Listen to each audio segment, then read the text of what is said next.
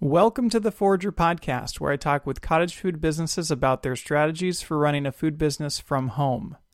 I'm David Crable, and today I am talking with Barry Sherman. Barry and his life partner Scott live in Tampa Bay, Florida, and they sell cookies and gelato with their business, Urban Bakers. They started out in 2018 by selling their cookies from home under Florida's cottage food law, and they have now grown into using a commissary kitchen, which allows them to sell gelato and also ship their cookies nationwide. Urban Bakers has a really fun and strong brand and is also very socially and environmentally conscious. I'm looking forward to learning exactly how they've turned drop cookies into a legit business. And with that, welcome to the show, Barry. Nice to have you here. Well, thank you, David. It's nice to be here. So, Barry, can you just take us back to 2018 and why did you start this business? Yeah, so actually it extends beyond 2018. It's actually my life partner, Scott, always had aspirations of owning a cookie and ice cream dessert shop. Scott was diagnosed with Parkinson's disease 16 years ago at age 34. And we both grew up in the New England area. I'm originally from Vermont State, and Scott is from like the Albany, New York area. And when we became a couple and moved to Florida in 2014, we kind of started looking at cottage food laws at that point, but didn't really do anything about it for several years. So knowing that I could help make a piece of Scott's dream a reality without having to have a brick and mortar store was really the driving force behind looking into cottage food laws and starting Urban Bakers as a brand. Now, was this something that you had looked at when you were in New York as well? No. So I moved from Vermont State to New York City, and Scott was in Albany, and we didn't really think about anything to do with the business, knowing that we were coming from two different locations. So it wasn't until we moved in together and decided that we wanted to move to Florida that we thought that maybe it would be a possibility once we had a more permanent location in our future. Yeah, no, I did see the kind of the special story behind you getting this going. And I was wondering, I mean, let's say that Scott was never diagnosed with Parkinson's disease, but he had this dream. I believe he said he had this dream before he was diagnosed to start a cookie and ice cream business. And so I was wondering, if he hadn't been diagnosed with a disease like this, do you think you would have a cookie business right now? I would like to say not only would we have a cookie business, but we would have the brick and mortar store that was always part of his dream. Okay, so it kind of slowed you down. Yeah. Or delayed the start. Yeah, that makes sense. Well, it's certainly notable that you guys have moved forward with it anyway, and it's very special as well. So congrats to getting this up and running, and not just any kind of business, but a cookie business. I personally, when I was starting to get into the cottage food space, I personally wanted to start a drop cookie business and found that it's actually quite difficult to do. So I'm really looking forward to seeing what you've learned and how you've been able to grow a cookie business that is actually kind of on the high end of things as far as I can see from pricing. So can you talk a little bit about what you offer in terms of flavors and what your cookies are like? Absolutely. So our current lineup consists of 36 different flavors, and I usually say that it's a combination of unique or classic flavors as well. So we have anything from a classic peanut butter chunk and a dark chocolate chunk and sea salt, all the way through to spicy chocolate chili, and we have a salt and pepper butter cookie. We have root beer float flavors. So the whole intention from day one when we started this was to have a large cookie, but not necessarily physically large in the sense of the size of the palm of your hand. But most of our cookies are heavy, between 3 and 4 ounces. And there's no compromise on using as top quality ingredients as we can afford to put into our product line. The other thing that was really super important to us was to be individually wrapped. And that's just a passion that we both had, seeing other cottage food manufacturers out there not necessarily doing an individual wraps standpoint. And we did not go straight for a dozen in a package or half dozen in a package, but rather individually. Why was individually wrapped a really strong point that you wanted to focus on? First and foremost, and this is pre-COVID as well, but just from a sanitary perspective, how often have you gone to a farmer's market or a public place and you've seen open food items out for sale, and it's, from my perspective, not attractive to necessarily purchase something that has been sitting there in open space.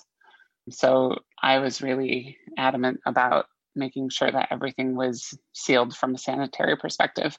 And then the other thing that was important was to allow people to pick a variety pack.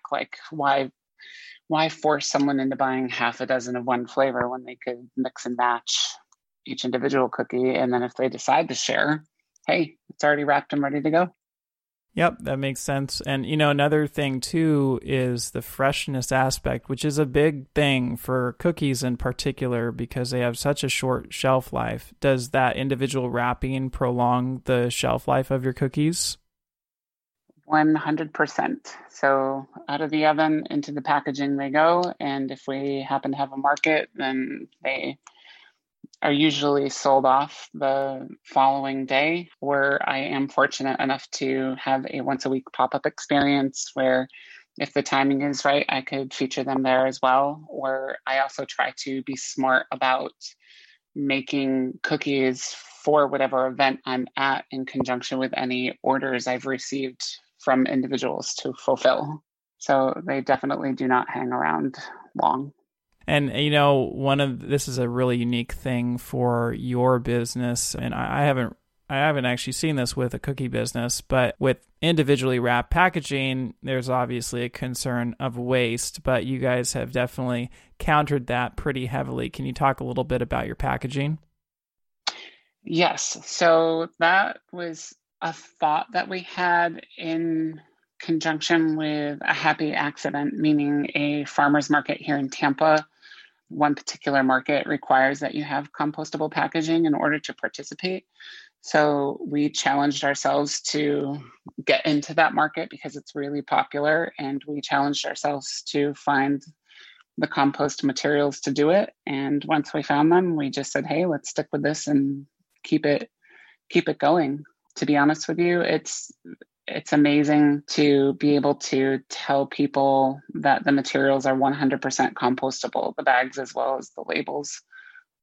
Side note, if you try to bury the cookie, you're not going to grow a cookie tree, but you can definitely put that packaging back into the earth properly and add nutrients to the soil and start the cycle again.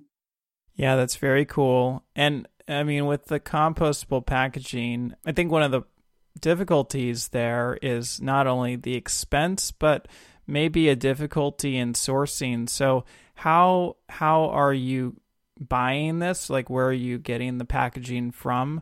And how much does it cost? Yeah, I have had a difficult time looking for various vendors for compost packaging. So I have stuck with the same vendor from day one, and I get them from clearbags.com. And the unique thing about that is, you buy in bulk. The more you buy, the cheaper they get. And for the labels, I use purelabels.com. I'm starting to see more companies that are offering the heat sealable compostable bags, but I'm still not seeing labels popping up anywhere. But I have been happy with both service providers. Clear Bags and Pure Labels have been phenomenal with shipping, with their discounts, offering sales at times. And yeah, I'm just curious. I know you're buying in bulk, so probably somebody who's brand new to the game can't attain this level of pricing. But when it all adds up, when you add the label and the individual cookie pouch, do you know what the actual per item cost is on that packaging?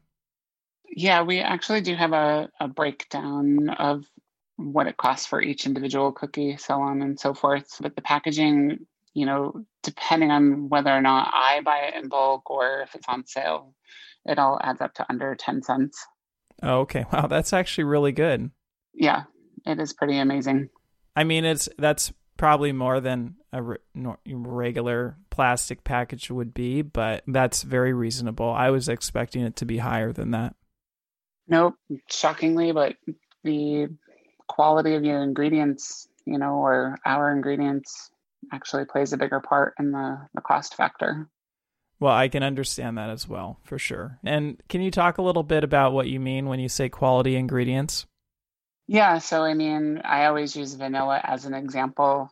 You can walk into a local grocery store and find several different companies that manufacture vanilla flavored extract or regular vanilla. Or if you walk into a specialty food store, you're going to see various kinds of vanillas there as well. So I use a Madagascar vanilla, and on average, it's about $100 per bottle. So it's not a cheap vanilla that's going into the product.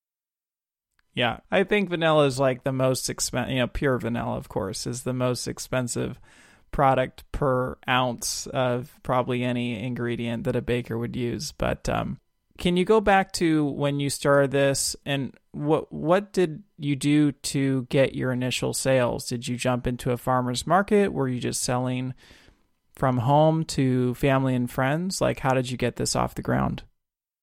My primary job is not Urban Bakers. And I talked about it so much at work that one of my coworkers finally said that his wife was in charge of buying food for a party and she was looking for desserts. And he put me in direct contact with her. And she was our very first order outside of just making them for family and friends.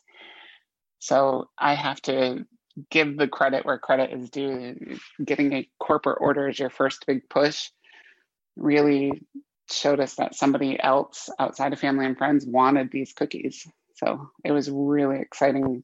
And then through word of mouth after that, it started to pick up more and more.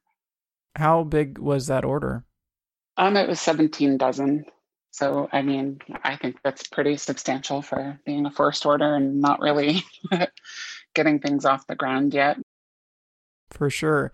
Well, and so what about pricing? Like, how did you come up with a price at that point for your cookies?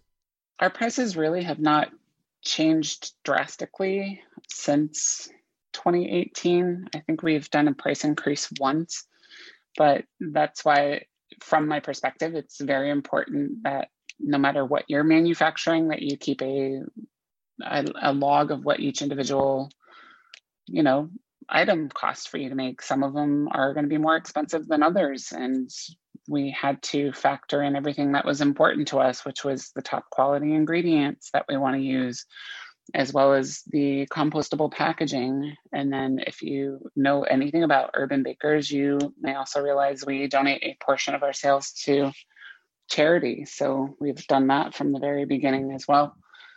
And that helped determine all of our price points.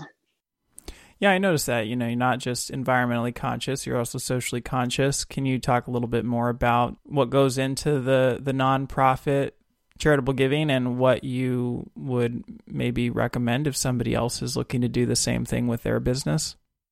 Yeah, so that was also a personal passion project as well, I guess. So several years before even starting Urban Bakers, my partner, again, Scott, used to make cookies for Parkinson's Awareness Month and not necessarily charge for the cookies, but would say, hey, if you donate, $5, here's half a dozen cookies or whatever. And the money would just go right straight to the Michael J. Fox Foundation. So when we decided to pull the trigger on getting Urban Bakers up and running, we wanted to carry through kind of that same thought process of, if you give to us, we can afford to give back to you. And the charities have all been hand selected by Scott because they are things that are either important to him or have also affected people in his life. So currently, for instance, it's the month of November and we donate to the Pancreatic Cancer Network. And that is in honor of Scott's brother, Darren, who passed from pancreatic cancer at age 50. So every charity that is in the rotational list has meaning behind it as well. Do you find that your customers really resonate with the fact that you're giving back? I believe that speaks volumes beyond the product that we make. For example, Fox 13 did a local news segment for us. I believe it was back in June, and we were donating at that point to Metro Inclusive Health. It was during Gay Pride Month, and Metro caters to the gay and lesbian community, transgendered. And after the news segment aired, a lot of people came to support us, knowing that a portion of their sales were going back to Metro. It was an amazing boost in sales, but it was amazing to see the community support and meet people that the charity itself meant more than the money they were spending on the dessert items. Yeah, I definitely see that. And let's talk a little bit about the money, because I noticed that your cookies are on the higher end of pricing, but I think a lot of people undercharge for cookies. So you're charging correctly. But how much do your cookies currently cost? We are $3.50 each, or $18 for half a dozen, or $33 for a dozen. And then if someone was reaching out to us with bulk quantity requests, I do have it broken down of cheaper pricing at that point. Right. So if you're going in even for a dozen cookies, you're just under $3 per cookie, which is obviously a huge difference from a grocery store price, which you can't really compare it to. But does anyone walk in and balk at your pricing or turn around, or have you had any pushback on the pricing that you have? Yes. And it's no surprise to me, I guess, because again, like, my primary job is customer service for a retailer as well. And the same thing happens there. So whether it's a globally recognized successful corporation or a local cookie dealer, I just expected that people would provide feedback in that respect. But the difference is you're not getting a package of Oreos or store brand cookies. So if all you're looking is to satisfy that sweet tooth craving, then I understand going to the local market and buying something cheap. But if you want something savory, something unique, something fun, something heavy and homemade, then nobody has really complained about paying our prices for the quality that they're getting. I don't typically see drop cookies being that successful of a business in general. And it's because people can't figure out how to charge the prices you're charging. But I think it's also because when people think about going out to get a dessert, they're thinking of maybe looking for a cupcake shop or looking for ice cream. And they may not be looking for a cookie place. Have you seen that be, especially before you were offering ice cream, was that a difficult challenge or hurdle to get over? No. So from the very start, I think we've just been super fortunate with being in the farmers market circuit. I have not seen a lot of people offering individually packaged cookies. Like, again, there's plenty of people out there who will sell them either by the pound or by the bag or in large quantities, but nothing individually wrapped, which means that it can be a grab and go item while you're walking around the farmer's market, or you can buy several of them to take home and enjoy any which way you'd like, meaning crumble them up in your own ice cream, heat them up in the microwave, have that cookie at midnight. Although we do have one complaint that our packaging is too loud. The compost packaging makes a lot of noise, but there is a solution. Just use a pair of scissors. I did see that. And I saw that you kind of turned that on its head too, where you're kind of showcasing the sound as a way to maybe allow people to realize why it's important to have the compostable packaging. And I really want to talk about the marketing and the branding because you have such a strong brand and a fun brand. Can you talk a little bit about your brand? Yeah, so that was also influenced by Scott's love of mythical creatures and anything that's unknown, so to speak. So, is the Yeti real? Is he not real? But yet he's legendary. So, I actually ran with the marketing part of it and took his passion for Bigfoot and the Yeti. And I turned to Fiverr and found somebody to vectorize it out for me, and it's Mr. Crumbles. I mean, he's bringing legendary cookies to Tampa and hopefully all over the world at some point. Yeah, so you've got this Yeti as your mascot. And I did want to ask about the design because you do a really good job with design. And I notice even in your Instagram posts, they seem to be pretty well designed, even on a weekly or daily basis when you're promoting a market. Do you have someone on Fiverr do all of your design, or do you have a background in design? How does that work? No, everything is produced by me. So, like if you scrolled back to the beginning of our Instagram, you would see the original Mr. Crumbles, and then I tweaked him over the years and had him turned into a plush toy from Budsy's company. And we also looked at changing out the website because our original website was urbanbakers.bar, but people did not flock to the .bar extension. So we kind of went with the theme of the Yeti being the mythical creature, like findtheyeti.com. And I just have a lot of fun with the marketing aspect of it, as if Mr. Crumbles is the one running the company. I can tell that you have fun with it, and I encourage people to go to your Instagram feed because you're always dressing them up according to the season or just for whatever. And it looks like you do have a lot of fun with the branding, and I'm sure that translates into people loving to follow you. Yes, absolutely. And, it's also fun too, the fact that our logo is a Yeti, and I have these fabulous stickers made by Sticker Mule all the time. And it's fun to tell people to put a Yeti on your Yeti. So you can just have so much fun with all of it. Yeah, well, you do a very nice job with it. So congrats. I want to go back to your cookies. And I was just wondering, is this a recipe that Scott or you already had, and that's the reason why you went into this style of cookie, or was it something that you developed when you were wanting to get this business off the ground?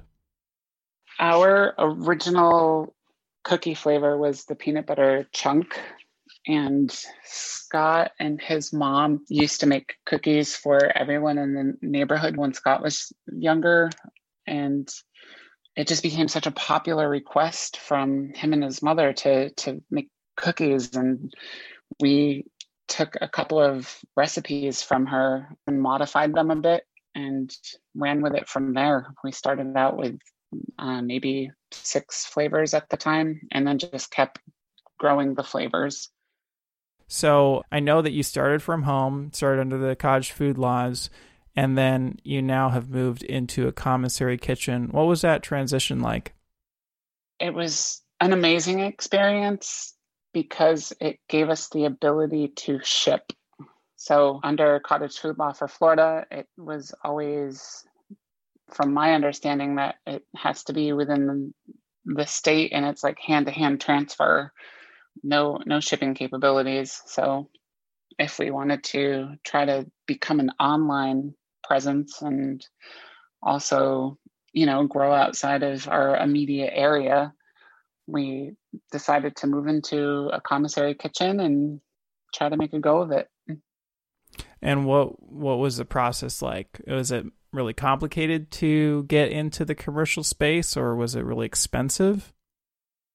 So each commissary kitchen is going to have its own set of rules and regulations and contracts. The upfront cost wasn't necessarily expensive because we had been saving for it, and we knew, when we signed the contract, that it comes with X amount of hours per week for you to use. And the biggest surprise at that point from my perspective financially was the inspection and licensing.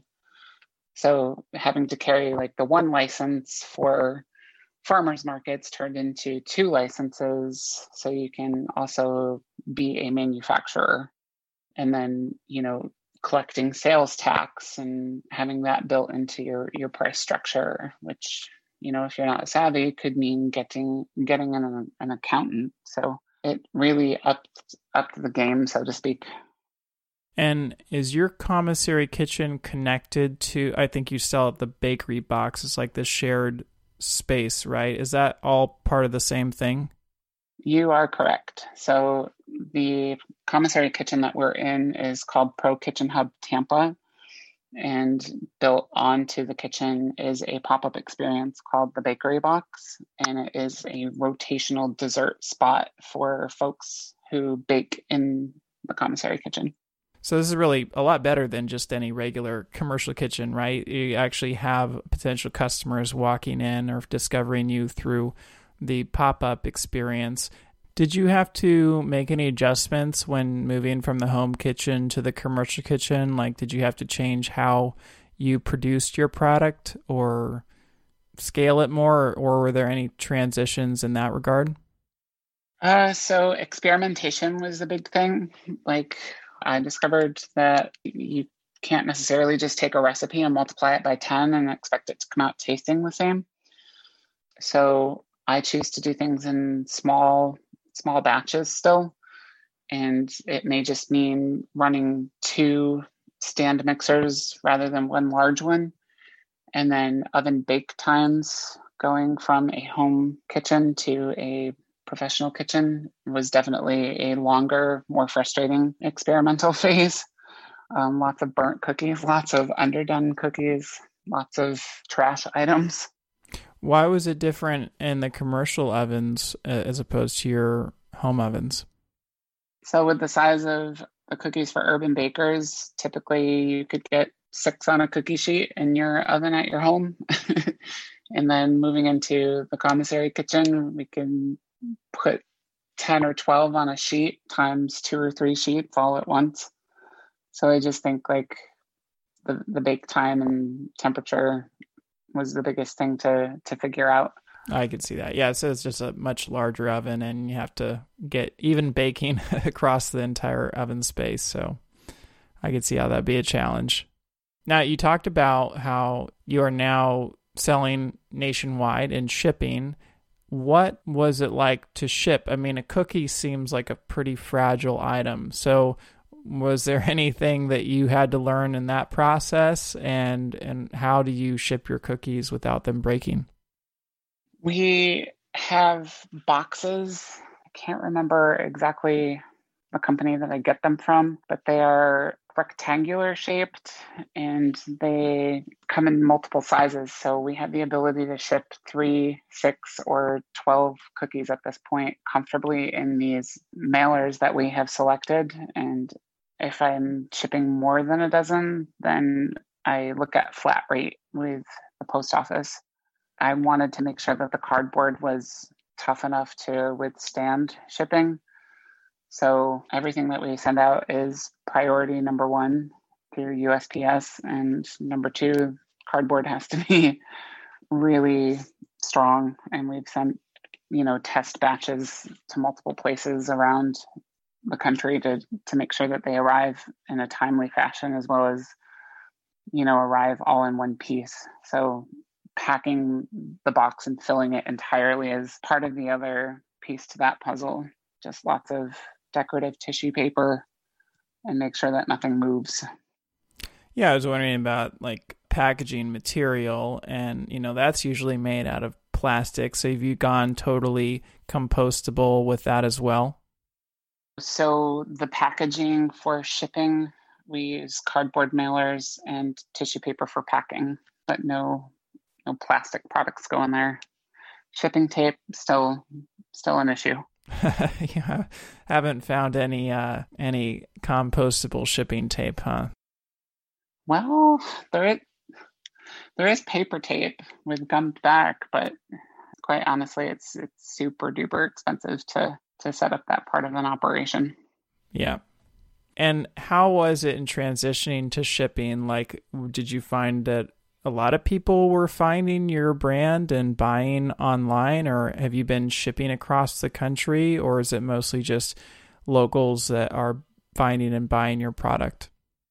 It's kind of strange. It comes and goes and ebbs and flows. So if it's around a holiday time, we get a spike in sales for shipping, or again, if we have a media piece, we tend to get more attention, which promotes shipping. And then 2020 has been a rough year with COVID. So we've seen more shipping, even if it's just a couple of miles away from here or from the commissary kitchen. We have had a lot of local shipping lately.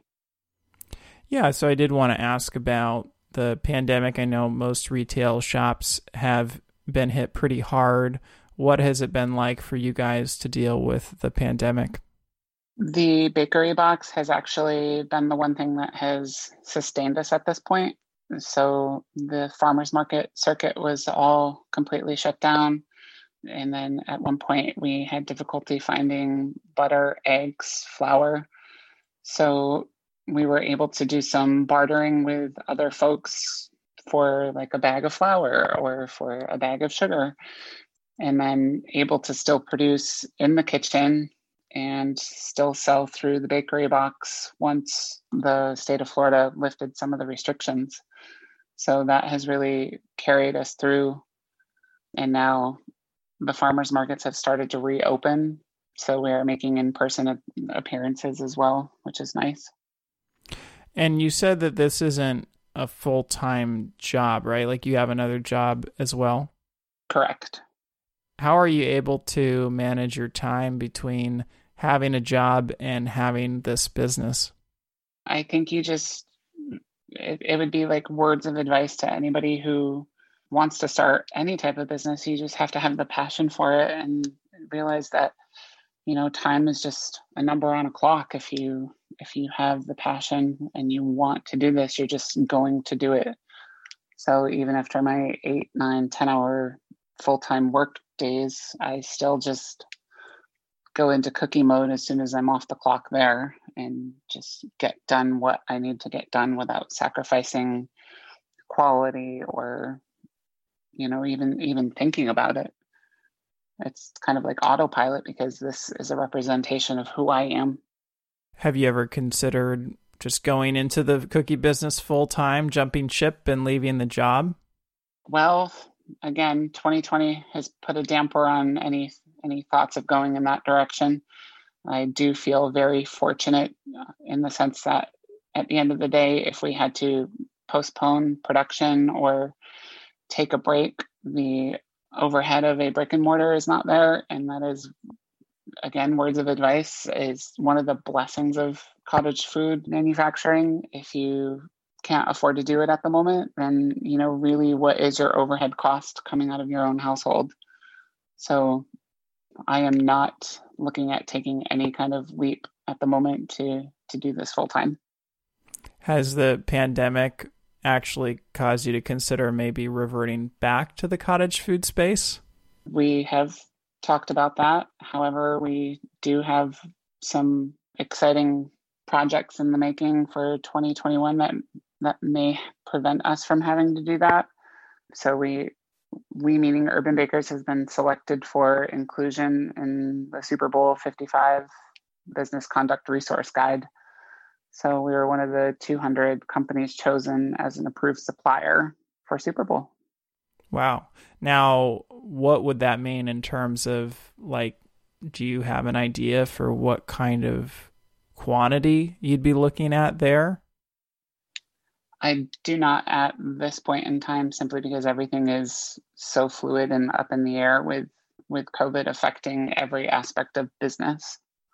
I just know when it comes to big events, and if you think even about a state fair, you go to a state fair, you see people selling, and you don't realize how difficult it is to sell at a state fair and to prepare for that influx of orders. So is that something you're concerned about or thinking about in getting chosen for this? I'm concerned because time is running out. If Super Bowl does happen as predicted and as scheduled in February, it would be nice to know with as much notice as possible to be able to start thinking about production. And that ties back to talking about things like getting the proper amount of labels and good quantities of heat sealable bags, and do I need to temporarily hire some help, or get people through security clearance for credentials to help out the day of the event. So everything is so fluid at the moment that it makes it really difficult to think about what the future is going to be. Yeah, I can imagine. Well, it's kind of amazing to just think about. You started with this idea, and you haven't even left your job yet. You've been doing this on the side, and look where it's leading you, right? I mean, you would have probably never imagined this kind of opportunity coming along, and maybe it won't pan out because who knows what's going to happen in the future. But just the fact that it's a possibility is pretty exciting. You are 100% correct, because the journey started out at home, and then we had an invite to sell at an in-store experience with Williams Sonoma, when they used to invite community members into their stores to sell, making their own products. And then we've been fortunate enough to do a pop-up experience with Lush Cosmetics, and we've participated in Dessert Wars. And little by little, we've just made it to the point where we are also a diverse owned business. I am certified with the National Gay and Lesbian Chamber of Commerce, and we have been pushing forward, and finally one of the 200 select companies as a supplier potentially for the NFL. So it has all happened quickly. Yeah, that's very, very cool. Now, you mentioned talking about stores. I don't know if you were selling like at a table or something or at a booth in the store, or have you actually tried to put your products into stores or on store shelves? We have experimented both ways. So the in-store experiences, I was there with tables.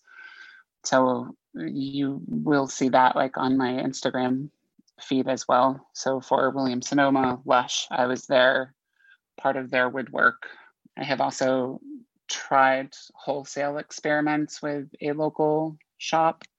As of now, it has not flourished into anything that is going to be ongoing, but it is interesting to see the success from both perspectives. And I think I say that because if I'm there and I have something to explain to people, then the excitement is there as well, and people are more apt to buy, versus if they're just wholesaled and put on the shelf next to another product, it's not as appealing, or you may just not even be thinking about buying a cookie. You were just talking about Instagram, and I did want to ask you about, I noticed that you seem to be focused on Instagram and not on Facebook. Is there a reason why you kind of promote on Instagram over Facebook or instead of Facebook? Yeah, I don't really know too much about the Facebook platform for selling. I'm the first person to admit that. And I always have to, wonder if I myself don't necessarily find the value in surfing it. Why would I try to promote myself on there? So I probably need to change my thought process on that a little bit and do a little bit more research. But that was shocking to me getting into business in the first place, is that, I manufacture cookies, but it probably takes 10 to 15% of my time to actually do the manufacturing. Everything else is the marketing, the promoting, the packing up and going to a market, the, bookkeeping. It can be strenuous. For sure. I had to learn that as well. When I started, I had no idea that the marketing was like 75% of the job, right? So It's something everyone has to learn at some point, but you've done a really good job with the marketing though. So kudos to that. And in regards to Instagram, it sounds like it maybe isn't such an intentional thing, but I have seen a lot of business owners that do really well on Instagram, and Instagram's kind of taking over Facebook, especially for this kind of visual branded space like a food business. So I do see a lot of people, they try to get on everything and it doesn't work so well. So maybe it's working for you to be on Instagram, so you might not need Facebook or to complicate your business and marketing plan. Yeah, and I feel like Instagram too is like the instant gratification through your own news feed, like of knowing, oh hey, I didn't know Barry was there today, so boop, it pops up and then you're good to go. Versus, if you put all this work into advertising on a different platform and you put it out there for a week, somebody's going to forget 6 days later. So I just like the instantaneous notification. I did want to talk a little bit more about your products. So you have cookies, obviously, and you also have branched into vegan cookies. I saw that. And it looks like you're moving into even some more specializations. Can you talk about that? Yes. So when we first started, we just wanted to do, traditional, good, old-fashioned fattening cookies. And then it literally took years to make the consideration to jump into some vegan options. So after being approached multiple times at multiple different farmers markets asking for us to do a vegan cookie, that's when we decided to actually do it. And it actually wasn't that difficult, as long as, we still like the flavor. So currently we have 3 vegan flavors in our lineup. So this wasn't from you. This really just came from listening to your customers. Yes, 100%. Or your potential customers, I should say. Maybe the lost customers, the people who didn't want your product. And I actually noticed that your vegan cookies are the same price as your regular cookies. And I was surprised about that. Why did you decide not to mark up the vegan cookies? I don't want to mark up any of the cookies. It's kind of like it's a love loss type of situation, meaning I might make a really good profit on something as simple as a sugar cookie, but I might lose profit on the vegan. Same thing with anything that has nuts in it. Macadamia nuts are not cheap, so I make very little on that, but I might make a good amount on like a snickerdoodle. So I believe it all balances out in the end, and I don't want any one person to pay more than another. The only category of cookie that I think would change our price structure would be the CBD options. And that's simply because adding CBD is just so much more expensive. Now, you obviously are mainly a cookie business, but you added on gelato, and I think that's just based on your original vision. So what was the thought process or the experience like, or what did you learn from having to add gelato to the mix? Yeah, we experimented over the summer months, especially when foot traffic got really slow with COVID. The goal was to not ever have to waste any cookies if we don't have to. So if things didn't sell, we were unpackaging them, crushing them up, and mixing them into gelato.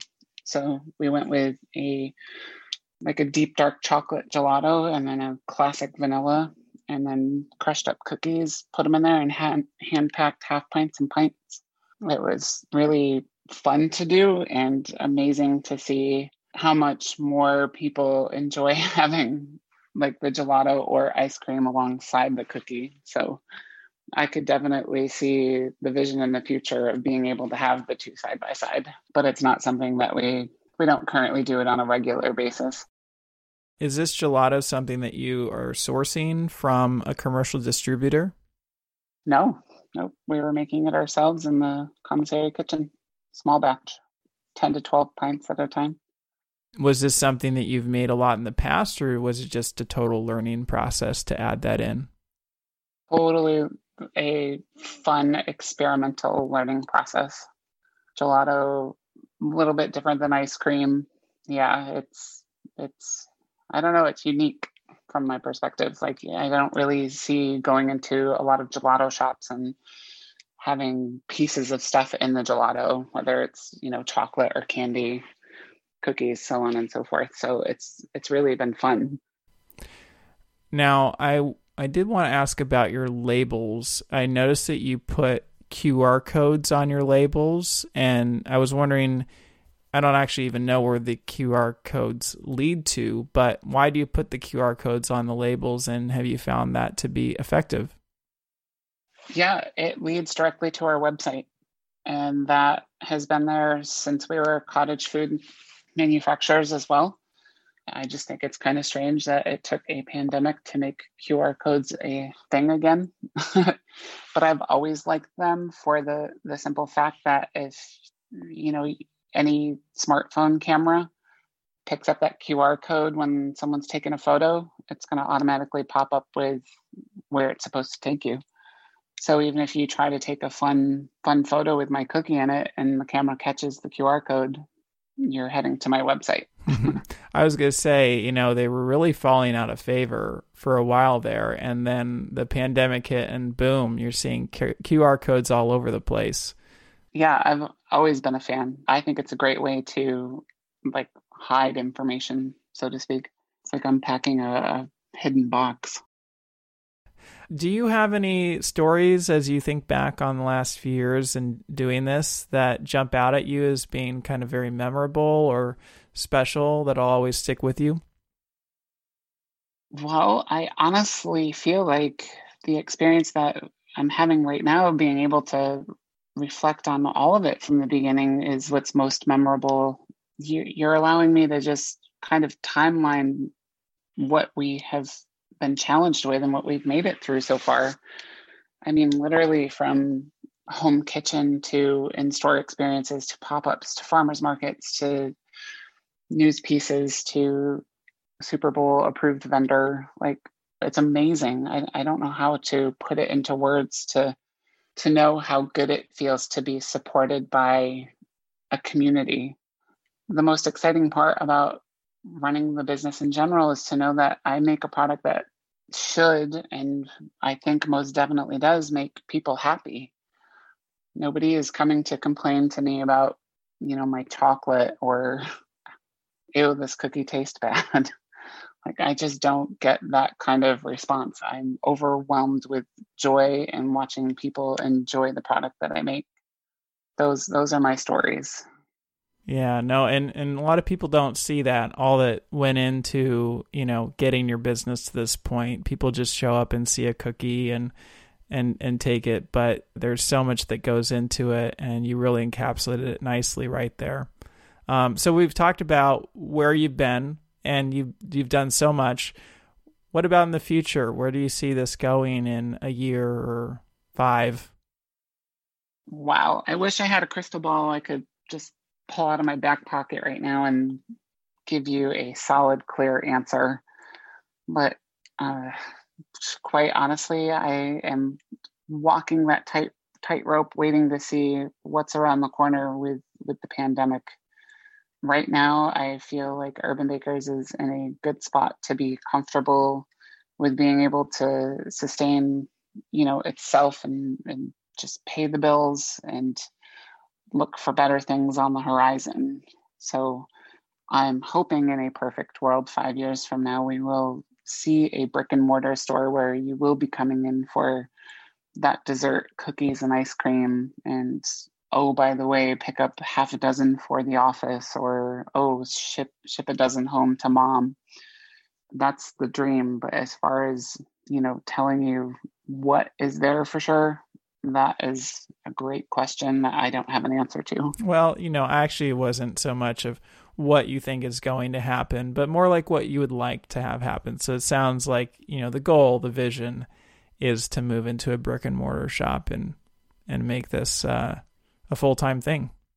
Yeah, my goal actually, it's funny that you say that, would be to have a tiny, tiny retail, walk up and grab and go type window, similar to the bakery box, but of my own in a high volume, high foot traffic area. That would just be amazing. That's where I would like to be. And it sounds like when you say tiny, that you maybe don't want this to be a multi-location, large business. Am I reading into that correctly? For my vision at this point in time, you are correct. I wouldn't want multiple locations if I'm not able to oversee them. And I know that's something that I'm working on, to give up a little bit and delegate some responsibilities to other people or give up some self-control. But right now I feel so protective of what I make that I don't foresee having multiple locations, because I would want to know what's going on all the time. Mm-hmm.